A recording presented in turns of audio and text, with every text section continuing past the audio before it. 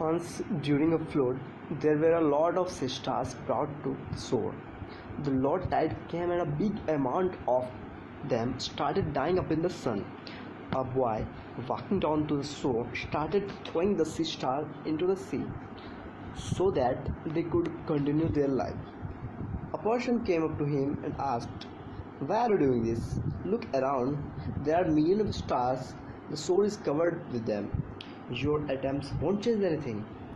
The boy picked up following sea star, thought for a moment, threw it into the sea and said, "No, my attempt will change a lot for the sea star."